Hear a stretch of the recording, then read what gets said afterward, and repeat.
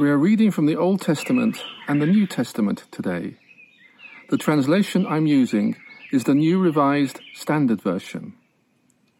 First reading is Isaiah chapter 11, verses 1 to 5. A shoot shall come out from the stump of Jesse, and a branch shall grow out of his roots. The Spirit of the Lord shall rest on him, the Spirit of wisdom and understanding, the Spirit of counsel and might, the Spirit of knowledge and the fear of the Lord. His delight shall be in the fear of the Lord. He shall not judge by what his eyes see, or decide by what his ears hear. But with righteousness he shall judge the poor, and decide with equity for the meek of the earth. He shall strike the earth with the rod of his mouth, and with the breath of his lips he shall kill the wicked. Righteousness shall be the belt around his waist, and faithfulness the belt around his loins. Next is the New Testament reading, Luke chapter 4, verses 16 to 19. When he came to Nazareth, where he had been brought up, he went to the synagogue on the Sabbath day, as was his custom. He stood up to read, and the scroll of the prophet Isaiah was given to him. He unrolled the scroll and found the place where it was written, "The Spirit of the Lord is upon me, because he has anointed me to bring good news to the poor. He has sent me to proclaim release to the captives and recovery of sight to the blind, to let the oppressed go free, to proclaim the year of the Lord's favor." This is the word of the Lord. Thanks be to God. Good morning. Last Sunday, Cordia Sensei said something that KUC ministers love the Holy Spirit. Well, in a way that is true. I have no problems with the Holy Spirit, as the Holy Spirit is a part of the Trinity, which I preached on before. But to tell the truth, I think of myself not having good insight or acknowledgement of the Holy Spirit. One reason for that comes from my Christian background, which did not have a strong emphasis on the Holy Spirit or spiritual experiences. And also, I studied theology at the School of Theology, Kwansei Gakuin University, which is not quite the same as the seminary. It was a part of university, an academic institution, and its learning focused on intellectual learning and rational explanation, even on the Christian faith. Some of my fellow students were somehow disappointed with the nature of the study and the way of the study course, and moved to another more spiritual training seminary. Yes, the Holy Spirit is one fundamental persona of our God, and it works among us to actualize our daily life based on the faith. In the Old Testament story, the work of Spirit repeatedly mentioned. In the creation story, just before God created the whole world, the Spirit of God was hovering over the water. Genesis chapter 1, verse 2. And God breathed into Adam's nostrils the breath of life. Genesis chapter 2, verse 7. In Hebrew word, for breath is the same as Spirit. And many prophets received the Spirit from God, and with it they prophesied. In Hebrew language, Nabi is a word for the prophets, and it means to utter words in the unusual condition possessed by the spirits. The prophets were thought to have divine communication with God, and they could transmit words they acquired in these ecstatic and over-exciting experiences. King Saul was seen as one of these prophets, and it is said in the first book of Samuel, as the Spirit of God came powerfully upon him. Is Saul also among the prophets? 1 Samuel chapter 10, verses 10 following. The activities of the Holy Spirit are common among the Old Testament people. At the same time, there are other Old Testament prophets who had quite different ways of their prophecy, called Ro'eh. Ro'eh is a Hebrew term signifying to watch, to observe, or to see carefully, a big contrast to that of Nabi. Ro'ehs are more rational, static, and close to the actual situation of the people's life. Prophet Isaiah may have had both sides of these characters. When he was called to be a prophet, he witnessed the real presence of God himself and was overwhelmed to find Isaiah's own great sinfulness. Then an angel came down to him with firing charcoal to touch his lips to forgive his great sins. Isaiah chapter 6. Isaiah had known God's omnipotent, unlimited power to govern this world, and he proclaimed the words of God to the people. One time, Isaiah encountered the king of Judea, Ahaz, to criticize his political decision, which was ignored by King Ahaz, and predicted the coming of the real ideal king as Emmanuel, Isaiah chapter 7, who should be a wonderful counselor, the mighty God, the everlasting Father, the Prince of Peace. So said in Isaiah chapter 9. At the same time, he has been carefully observing his society, which produced serious oppressions and discriminations against the poor and the weak. His image of the king was the one that was to overcome stubborn enemies, to defeat them, and who also would provide safety and peace to all people, including the oppressed and sufferings.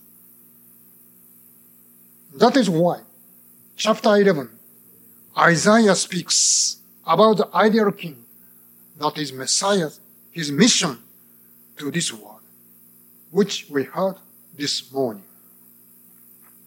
This section is very familiar to many Christians and you. It is annually read at Christmas services. Jesse was a father of King David. And according to St. Matthew's genealogy, Matthew chapter 1, Jesus was a descendant of him. The Messiah, which prophet Isaiah expected, was an idealistic ruler to the society in the spirit of the Lord, with righteousness and justice. With justice, he will give decision for the poor people of the earth. Isaiah chapter 11 verse 4. And Jesus himself read the remarkable text of Isaiah at the synagogue, meeting place for the Jewish people, which says, "The Spirit of the Lord is on me, because he has anointed me to proclaim good news to the poor." Luke chapter 4 verse 11. This text is also taken from the book of Isaiah, chapter 61 verse 2, and after he read this section, Jesus said, Today, this scripture is fulfilled in your hearing. Luke chapter 4, verse 20. Jesus' mission was certainly in line with the messages of Isaiah, guided by the Spirit of God, that had been fixed on the blessing and welfare of the people in distress and need. Reading today's scripture text, I can recall one Japanese novel written by Shusaku Endo. Some of you may have read his best-known work titled The Silence. Shusaku was a Catholic Christian baptized at Shukugawa Catholic Church in Nishinomiya, and many of his novels have a common theme on the meaning of Christian faith to the Japanese people. My favorite Shusaku's works are Obaka-san, The Wonderful Fool, so it is translated into English, and Watashi ga Suteta Onna, The Girl I Left Behind. In the latter work, the heroine, the central figure, is a very ordinary, common girl named Mitsu, and the story is about her life. She was not so attractive and popular among their friends, and was just living her everyday hard life. One day, she met a young boy and had a personal fantasy about him. On Christmas time, she planned to send him a gift and try to knit him a sweater. On the very day of their dating, she was ready with a knit sweater for him and went out. However, on the way to him, unexpectedly, she saw a poor woman, totally unknown, holding a baby in her bosom, wearing no overcoat in that cold Christmas season. At first, Mit-chan paid no attention to her and tried to pass by. But suddenly, something had happened to her. She thought she heard some voice in her heart saying, "Are you okay to ignore her?" And she stuck. She couldn't go further, stood still to wonder what to do next. Her boyfriend was waiting for the Christmas celebration with her, and she had long planned how to make that day memorable, and her knit sweater was just for it.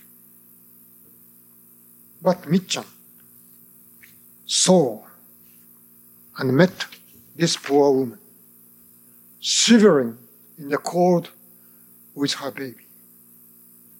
"Are you okay with this?"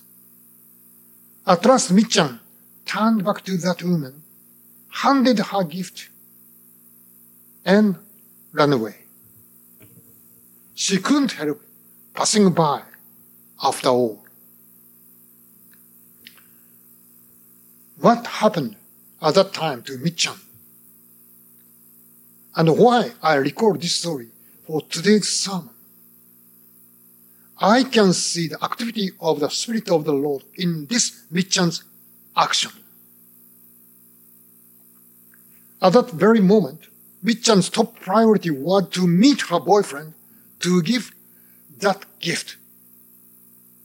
But she met that woman who has no relationship to her at all, and someone forced Mit-chan to care for her. Not for her own good or own sake, but just do something to help the woman's situation. Mit-chan unexpectedly, rather unwillingly or involuntarily, followed the guidance of the Spirit to do something good or best at that moment. Did you see? At KUC Sunday Worship, we confess the Apostolic Creed, saying, "We believe in the Holy Spirit, and I do also. And the Holy Spirit works not to meet our own plan, rather only to fulfill God's purpose. With this Spirit, we just become the tool for His will. Yes, the Holy Spirit is real and acting through us. We are just as God's instrument. I would like to finish my sermon with my favorite prayer song, and it goes like this. Spirit of the living God, fall afresh on me. Spirit of the living God, fall afresh on me. Melt me, mold me, fill me, use me. Spirit of the living God, fall afresh on me.